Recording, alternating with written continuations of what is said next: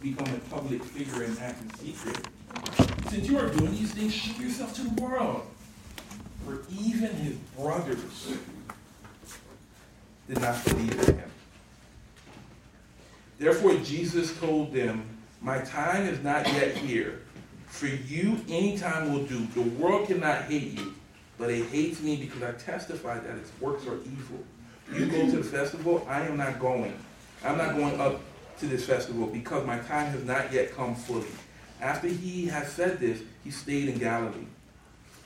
However, after his brothers had left for the festival, he also went, not publicly, but in secret. Now at the festival, the Jewish leaders were watching for Jesus and asking, where is he? Among the crowds, there was widespread whispering about him. Some said, he's a good man. Others replied, no, he deceives the people. But no one would say anything publicly about him for fear of the leaders. Not until halfway through the festival did Jesus go up to the temple court and begin to teach. The Jews there were amazed and asked, how did this man get such great learning without being taught?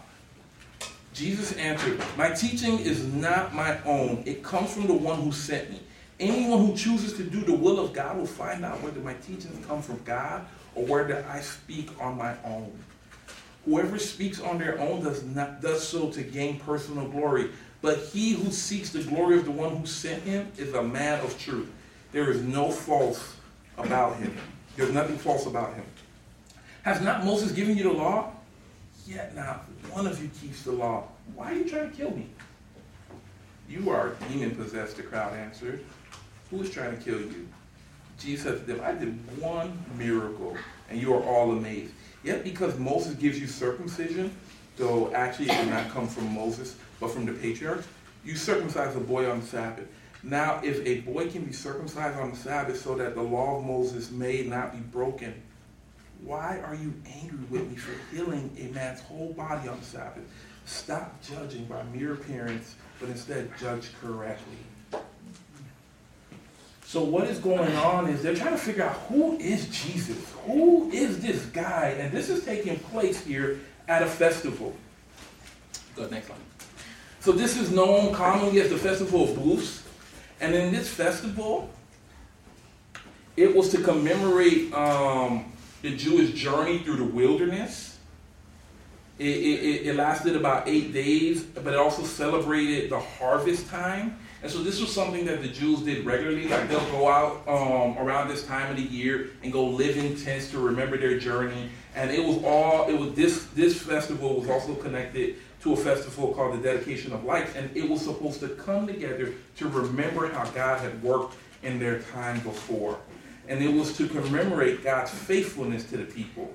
And during this time, they would sing the Psalms, primarily the Hallel Psalms, of Psalm 113 and 118. And both of these talked about God's coming presence to do something incredible again. And so here is the backdrop of what we're about to talk about a little bit later, but I just want to put that before you. So Jesus responds to his brothers, my time has not come. If you read through the Gospel of John, Jesus' favorite word is time. If there is a brother who knows what time it is, it's Jesus. You never have to wonder what time it is when Jesus is around. He is consistently telling people, it's not yet, not yet. Nope, not the time. He is radically patient, radically unhurried, and he is the most interruptible person in the entire world while still having his eye on the clock. And his time is when he will go to the cross and experience the resurrection. He is aware that even in this moment, I will not die. It's not my time yet. This is not the moment for me. And so Jesus tells his brothers, there's a huge difference between me and you. You guys can go wherever you want, whenever you want, because you don't testify that this world is evil. I do. And because of that, this world wants to kill me. And so when Jesus talks about the world, I love this quote from John Mark Comer. He is a former pastor, and now he just is like, I don't know, like some guru or something like that. The world, a system of ideas, values, morals, practices, social norms that are integrated into mainstream and institutionalized in a culture corrupted by the twin sins of rebellion against God and redefinition of good and evil. Jesus says, I testify that that world is evil. That's really challenging in our present moment. I keep saying our present moment because I know sometimes it can feel really like you just kind of gotta get along to get along. You know, you just like, oh, don't ask me what I think about fill in the blank. You know, like, you know, we live in a society like, what do you think about smoking? Oh, don't ask me that. But then I gotta ask according to my convention. Or what do you think about this candidate or that candidate? Oh, please don't ask me about any particular candidates because I want to kind of keep to my conviction. Or more sensitive subjects like, what do you think about abortion? What do you think about the southern border? What do you think about guns? What do you think about this?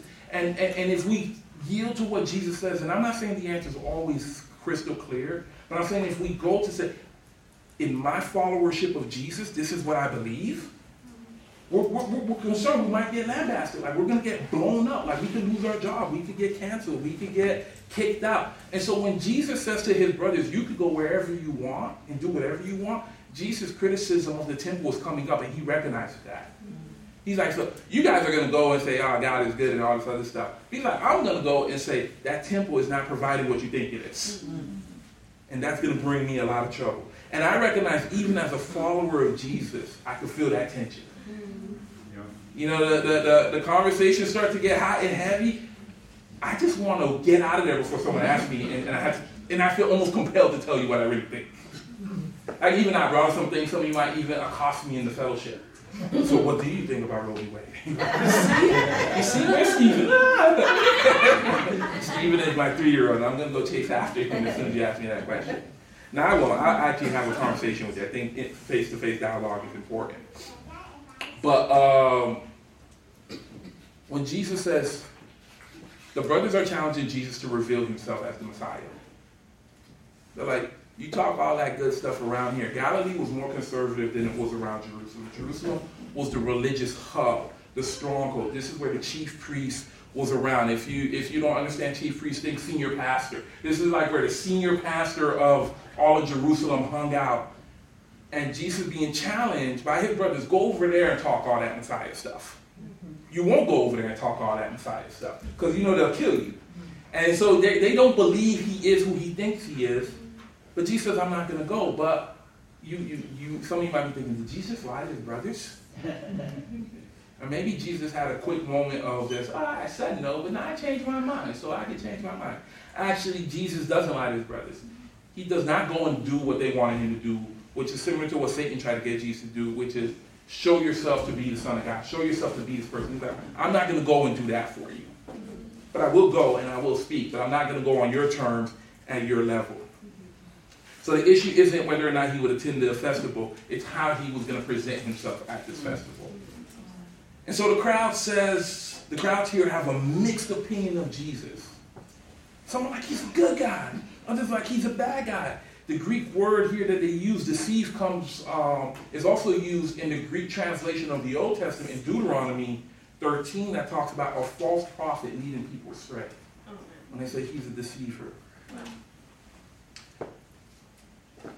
When I was in 8th grade, a new kid moved in to our school, and he probably came to school probably a month after school started, and when he showed up, he came out of a limousine.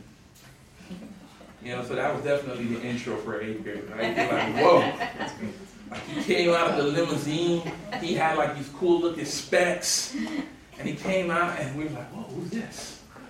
And then, I'm not going to say his name because obviously I haven't seen him in a long time. Hopefully all is well with him.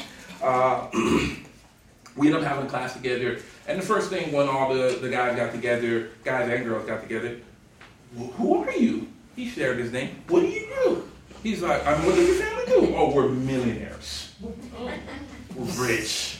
Like, wow. And then he pulls out like 4 $20 bills, so $80. Now again, 8th grade. 8th grade. 1990s, okay? Like this is the 90s. This isn't like today $80. You're like with this inflation. You're like, brother, you seem like you're struggling. 2 pizzas and you're broke. But this is 8th grade. He pulls out $80. He offers to get the crew some cookies. He's instantly gaining capital here. He's becoming popular, he's becoming cool, he's the wealthy kid on the block. And one day I'm walking home, and I'm like, I've seen that limo before. And I tell the friend of mine, I think that's his dad's limo. He lives over here in North Miami Beach with us. I thought he would live in Aventura. So we follow the limo. We walk over, we find, we see, and his dad comes out with a black hat and a white shirt. And we're like, I think he's the driver. I think he gets this limo and picks people up. He lives in a regular house like the rest of us. So what else are we supposed to do? I went to the park and I told everyone I think his dad's the driver. I don't think he's a millionaire. Well, that started the ball of this whole confrontation of he was going to be on trial the next day. As you know, playground justice is the worst sort of justice. So anyhow, he shows up. Me and the other two kids who were with me, we said his dad's a driver. He looks at us, no, he's not. And I said, I didn't use that word in because it wasn't in play, but if it was, I was like, I got the receipts. We know where you live, buddy. We go to the house and ask him what he do. Like, so he's going back and forth. My dad's wealthy. He's a millionaire, blah, blah, blah. I'm like, so what was he? Oh, that was just a business meeting. And like, we stood out there long enough to know. We know, even though we were 8th grade, we know a business meeting when we see one. Well, he doubled down in his deceit. And we doubled down on our ambition to go find out. So instead of 3 kids, now it's about 12 8th graders after school going over there. And so we show up to the house, we knock. We showed up around 6 p.m. knowing he would be home. We knock. Hey, is this person here? They're like, yeah. And then the father opened up. What do you do for a living? Oh, I drive limousines. And we were like, do you make millions of dollars doing that? And then he's like, I wish. And then he proceeded with some sort of dad joke. And then he comes out, and we were like, hey, we like your dad's limousine business. He just told us he doesn't make millions. I wish he could. And then he storms into the back. And then we all kind of disperse. He's like, what do you do after that, right? Why do I share that? The crowd is trying to figure out, is he Lord, liar, or lunatic? They're going to put Jesus on trial. We do the same. Jesus is saying some really strong things here. We're trying to discern, as we're reading through the Gospels prayerfully, can I trust him? Can I go back and look to see if what he says is true? Can I verify his facts? My friend, unfortunately, his reputation was redeemed eventually. But in that moment, you're like, you're a liar. You're not a millionaire. You just had $80 for whatever reason, and you got dropped off because that's what your dad do for a living. Jesus, on the other hand, is not lying. Jesus is actually who he says he is. Jesus comes out into the temple, and he begins teaching, and the crowds are reacting, and they're astonished because they're like, who trained you? Who gave you this formal training? Like, where did this come from? And he's like, you guys will know where my teachings come from if you put it into practice.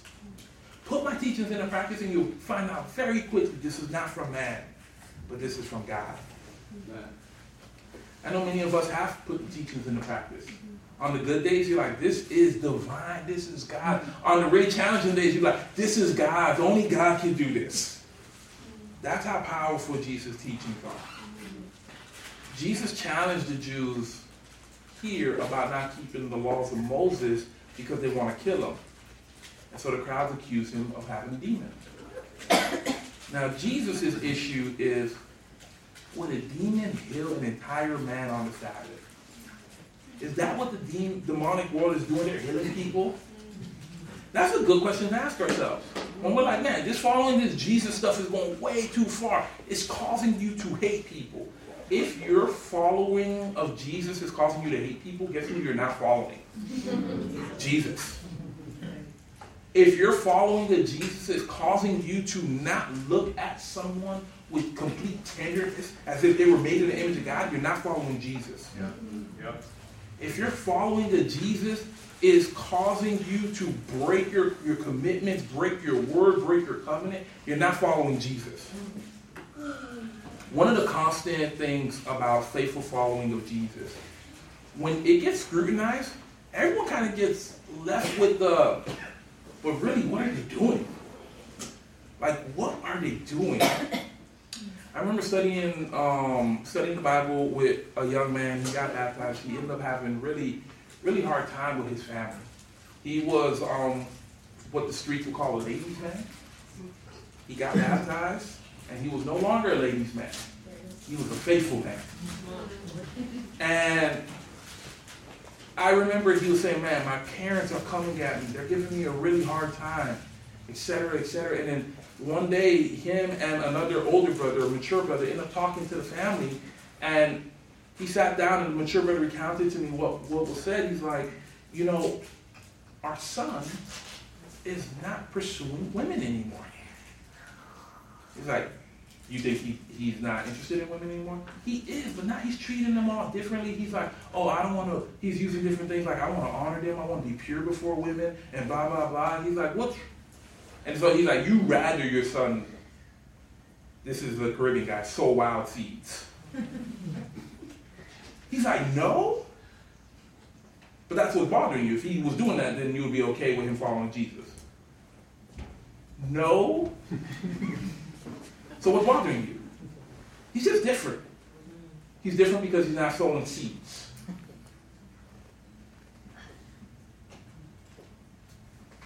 Whatever, he could go to your church. But you know, sometimes when we're confronted with the teachings of Jesus, if you're faithfully following him, when we're on trial being criticized, people are going to look at me like, so I'm really upset with this guy because he told the truth? Mm-hmm. I'm really upset with her because she has standards for herself emotionally?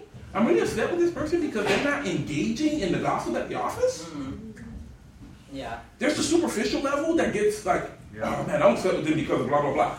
They're self-righteous, they're this and that. And then you look under the hood of those accusations and you sit back and say, I don't know, I just don't like that they ain't doing what the rest of us are doing. Yeah. And they look like they're joyful and not doing it. You know, I think we were all made in the image of God, but everyone was born with a little bit of hater in them. And sometimes that happens. Like, you know, you're just a natural hater. You know, we gotta pray for your hatiness. I don't think that's an English word or a Greek word. Shout out to the hatiness. Let's go to John chapter 7. I mean, we're still in John chapter 7. Let's go on verse 25. So Jesus heals this man and completes the Sabbath. The purpose of the Sabbath, to heal him completely. John 7, verse 25. We're picking up here. At that point, some of the people of Jerusalem began to ask, isn't this the man they were trying to kill? Here he is speaking publicly, and they are not saying a word to him. Have the authorities really concluded that he is the Messiah? But we know where this man is from. When the Messiah comes, no one will know where he is from. And Jesus, still teaching in the temple court, cried out, yes, you know me, and you know where I am from. I am not here on my own authority, but he who sent me is true, and you do not know him, but I know him because I am from him, and he sent me. At this they tried to seize him, but no one laid a hand on him because his hour had not yet come. Still, many in the crowd believed in him. They said, when the Messiah comes, will he perform more signs than this man? The Pharisees heard the crowd whispering such things about him. Then the chief priests and the Pharisees sent temple guards to arrest him. Jesus said, I am with you for only a short time, and then then I'm going to the one who sent me. You will look for me, but you will not find me, and where I am, you cannot come. The Jews said to one another, where does this man intend to go that we cannot find him? Will he go where our people live, scattered among the Greeks, and teach the Greeks? What did he mean when he said, you will look for me, but you will not find me? Where I am, you cannot come. On the last and greatest day of the festival, Jesus stood and said in a loud voice, let anyone who is thirsty come to me and drink. Whoever believes in me, as the scripture said, rivers of living water will flow from within them. By this he meant the Spirit, whom those who believed in him were later to receive. Up to that time, the Spirit had not been given since Jesus had not yet been glorified. And so Jesus talks to this crowd, and they're going back and forth. They're like, who is he? Where is he from? And Jesus is presenting to this crowd some strong evidence that people are starting to walk away and say, oh, he's the Messiah. Now, the Messiah is the Greek word where we get anointed. And anointed was something that the Israelites did. They would like anoint a tabernacle. Not a tabernacle, the tabernacle. Where God's presence on heaven and earth would meet. They would anoint official people like prophets, like in 1 Kings 19. They would anoint priests, Exodus 29, Leviticus 8:3. They would anoint kings. And so when the Israelites are like, he's the Messiah, the anointed, Jesus is embodying all of these aspects of anointedness. And they're like, is that the guy? Is he who he says he is? But the issue is they're tripped up because they're like, he's from Nazareth. And as Nathaniel said earlier in John, nothing good comes from there. Now, Jesus actually was born in Bethlehem. If you read the Gospel of Luke, he was born there. We're not going to read it. I'm going to assume you're going to be able to read the Gospel of Luke to get his birth account. But Jesus says he comes from the one who sent him. And he accuses this crowd of not knowing God. They attempt to arrest him, but they can't because God's sovereignty is over this situation. It's like, this is not the hour that he's going to go to jail. This is not the hour he's going to put on trial. And so Jesus, through that one sign he did in John chapter 5, is proving his messiahship to these folks. And so the chief priests and the religious leaders here are accusing Jesus of blasphemous statements that we read in chapter 5 and a little bit in chapter 6. But Jesus is saying, no, I'm talking about when I die. I'm talking about my resurrection. We know it now in 2024 what he's talking about. But can you imagine if you never read this before, you'd be like, I don't know where he's going for real. Like, they don't know where he's going. I don't know where he's going. Especially if you could skip the prologue. So the Jews thought he was talking about missionary work. So Jesus says here, he embodies the Tabernacle Festival. He embodies the Sukkot. And so, this is an interesting ritual that the Jews would do. So for 8 days, they'll be living in tents, and they'll go near the temple. They would be pouring water, signs of God's abundance, a whole bunch of water too, like a whole bunch of water would be getting poured in. They would be lighting the lights because they're like, man, a day's going to come where the world will never be in darkness again. And Jesus comes on this last day where people are seeing there's an abundance of water. And said, if anyone is thirsty, come to me. Let the one who believes in me drink. You're like, there's an abundance of water. Why would I be thirsty, Jesus? If there's anything, there's enough water here to make everyone's thirst be quenched. Why would I come to you? Jesus talking about something deeper here.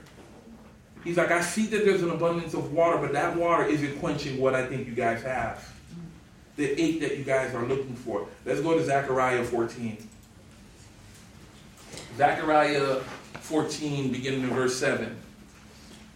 It says, it will be a unique day, a day known only to the Lord, with no distinction between day and night. When evening comes, there will be light. On that day, living water will flow from Jerusalem. Half of it east to the Dead Sea, and half of it west to the Mediterranean Sea, in summer and in winter.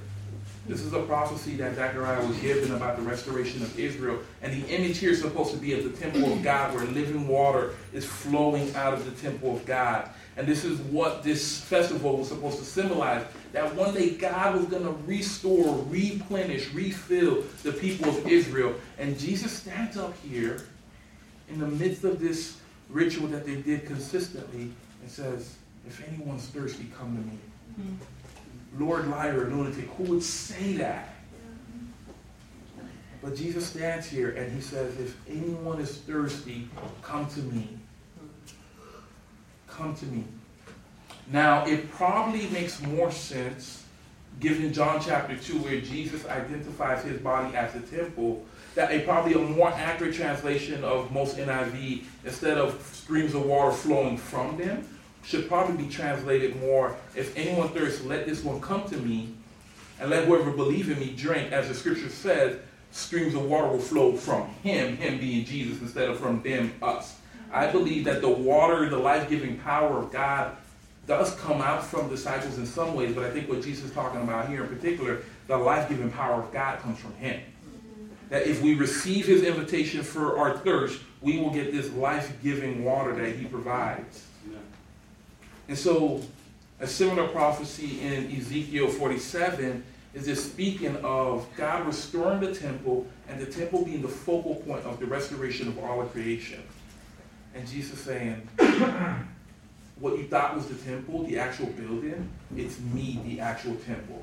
I am what you guys are looking for. I am what you guys are aching for. I am what you guys are longing for. And this is why the 7 I am statements are all through the scripture. Jesus is like, I have a unique ability to satisfy you in a way that the world will never be able to satisfy you. Because I testified that what the world does is evil, but I've come to give you living water.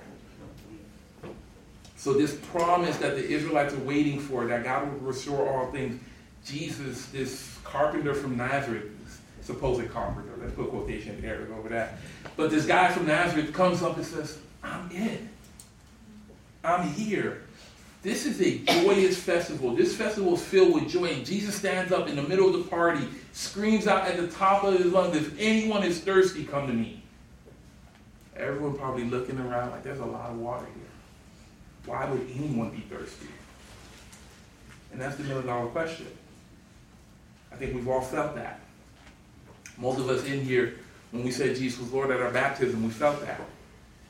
I remember being baptized, and the day before I got baptized, I actually got baptized 16 years ago yesterday. Come on, I made it. Not like 16 years. You're a teenager in the Lord. Come on, I can drive now. But I can't quote. I remember sitting down, made the decision, probably February 1st or something like that. I'm like, this is what I want. And talking to the guys who were mentoring me and helping me know Jesus. And they were like, bro, your sins are going to be forgiven. At that time, I was 21. I just turned 21. I was like, my sins are going to be forgiven. Now, I thought I sinned a lot. And I did. But I didn't know I had a lot of stuff in my heart too. But anyhow, I'm like, my sins are going to be forgiven. And I just remember sitting there, there's so much anticipation. And then the day comes, and then I get baptized. And I came out the water, salt, it was in the ocean, salt in my mouth. And I was like, and they're taking photos, and it was like pretty crazy. And we hung out, and afterwards I got in the car, and I remember just saying this quick prayer, like, God, I can't believe I'm forgiven. Everything forgiven. Then we went, and it's just bad news for you guys, but then we went and watched the Super Bowl. This is where the undefeated Patriots lost to the New York Giants. Wow. But in Miami, it was good news because we were division rivals. And I remember walking away, and everyone was like, the impossible happened. The juggernaut Patriots were defeated. And I remember walking away like, the impossible happened. My sins were forgiven. That would have been bad news if I was up here and I really cared for the Patriots, right? Remember that catch on the helmet? I'm bringing back nightmares for some of you guys. It was an epic catch, man. That's when you knew you were going to lose. You're like, when someone catches a ball like that, this ain't your night, man. But I walked away, and I remember going to bed that night. Peace. Peace. I remember thinking, what am I going to tell everyone? Like, my sins are forgiven. That was like the recurring thing. It wasn't so much I was with Christ, though that was powerful. I'm like, my sins are forgiven. Like, I'm forgiven. And I felt forgiven. And over the course of a decade plus, I've seen the Holy Spirit miraculously change so much of my character. Still, a lot of work to do with my character. But I've seen myself grow in the fruit of the Spirit. Like, I have a thirst for more of Christ now. Like, my ache is more of Christ. I wake up in the morning and I'm like, wouldn't it be great if I had a MacBook Pro? No, actually, no. Jesus. Wouldn't it be great if I had Jesus is what I really want? I find even when I get the things that I think would really make me, give me 2 hours. I get bored very quickly. I'm like, this ain't what I really wanted. I think I really wanted time with Jesus. I really want to be closer to Jesus. Jesus says, anyone who's thirsty, come to me. That's an invitation for all of us in Christ to come to him. Come to him and experience his goodness. Come to him and experience what he has on offer for all of us. If Jesus is Lord, then streams of living water first and foremost are washing over you to forgive you of all your sins. Freedom from sin. It didn't feel possible once upon a time. I can say as a testimony, freedom from sin is extremely possible. And in so many areas, the Lord has set me free. Now, will I be completely free forever in every single situation? I don't know. I don't think so. But even if not, I know I've seen enough to know that the Lord is risen from the dead. I have joy that happiness cannot take away. In the moment, sometimes I forget my joy, but then it quickly comes back. You know, any of you have ever been in those situations like you spend more money than you anticipated, your car got messed up, this happened, and you get frustrated, and then you stop just long enough to say, but you know what? My inheritance is good. Yeah. And walking is good for my health anyway. And it's like, it'll be all right. I'll be all right. That's right. Like that pivot, I didn't have that pivot before. Yeah. I'm in fellowship with people who don't have that pivot. And I know some real crazy things happening, like divorces, issues with family, but I have that pivot that I can say, you know what, even as bad as this is, even as foolish as I am, I'm fearfully and wonderfully made, I'm loved, and I'm liked by God. Like God likes me. Some of you may not always like me. Sometimes I don't like myself. But God always likes me. Amen. And that creates a joy everlasting. I was like, man, I don't do that. Everyone's like really disappointed. And you're like, that's crazy. But God likes me. I played a rec basketball game, and you know, I don't put on some weight. If you see my younger brother, I put on some weight. My knees ain't the same. I ain't shooting the same. And we were getting killed, and I was having so much fun. And then my teammates got so angry with me. They're like, why are you having fun? I'm like, at the end of the day, and I put ice on my knees, this knee's going to get resurrected. I'm like, the Lord's going to play. He has to let me play one game so I could show everyone I knew how to play really well. They're like, we're not picking you anymore. I'm like, I don't care. I got picked by Jesus already. Joy everlasting, guys. Eternal life now. So what's the issue here? The issue is that that Ezekiel and Zechariah were given this vision of the temple, and Jesus like, that vision of the temple was just a step, but I'm the real deal. What the temple was supposed to bring, I'm the real deal. The Jews couldn't let go of the temple. You know, if you go back to what was their biggest issue, it was the things that Jesus said concerning the temple. If he would have eased up and let go of his critique of the temple, he may have been able to win over more Jews. But he would not have really won them over. I am becoming a firm believer that doubts are a very real thing. We have followers of Jesus who have some real sincere doubts. But I think that portion of people who are really struggling with sincere doubts is about this small. I think most of us create doubts to mask whether or not our sin is worth giving up. I don't want to give up this sin, so let me say, I don't have the metaphysics for a place like heaven. The metaphysics of heaven. And you're like, okay, have you looked into it? I got time to look into it. You're like, because you want to hold on to something else. But, you know, Jonathan Haidt talks about this. This is what our mind does. Like, it wants to prevent us from looking at a real reality, and so we make something up. So you're like, oh yeah, I totally would do X, Y, Z if X, Y, Z also wasn't the issue. And I think for a lot of us, if we're sincere, for many of us, before and probably even now, certain sins we just really want to hold on to, and we got to sit with that. We got to sit with like, why is this sin more important than the living water that Christ has for me? The biblical word is repent, metanoia, change your mind. You have to look at it for what the sin is and what it does. There's no sin that produces life, not one. Amen. Look at what it's producing, think deeply. And then the scriptures call you and invite us to leave the world figuratively.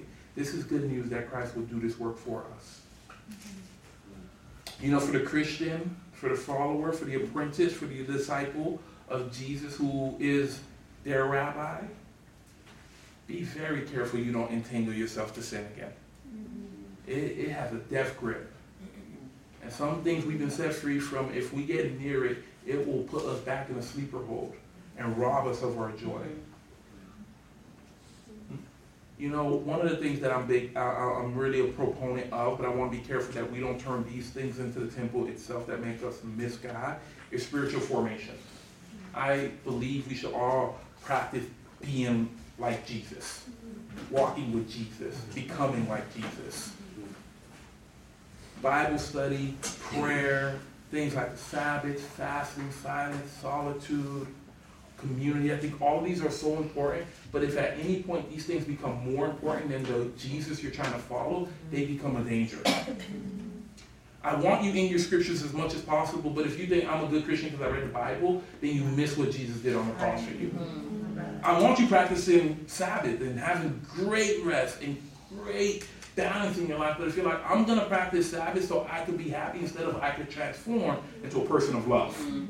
You're missing the point. So let's not take these good things that help us be more like Jesus and open us up to be filled with Jesus and make them ultimate things like the Jews in this story did with the temple.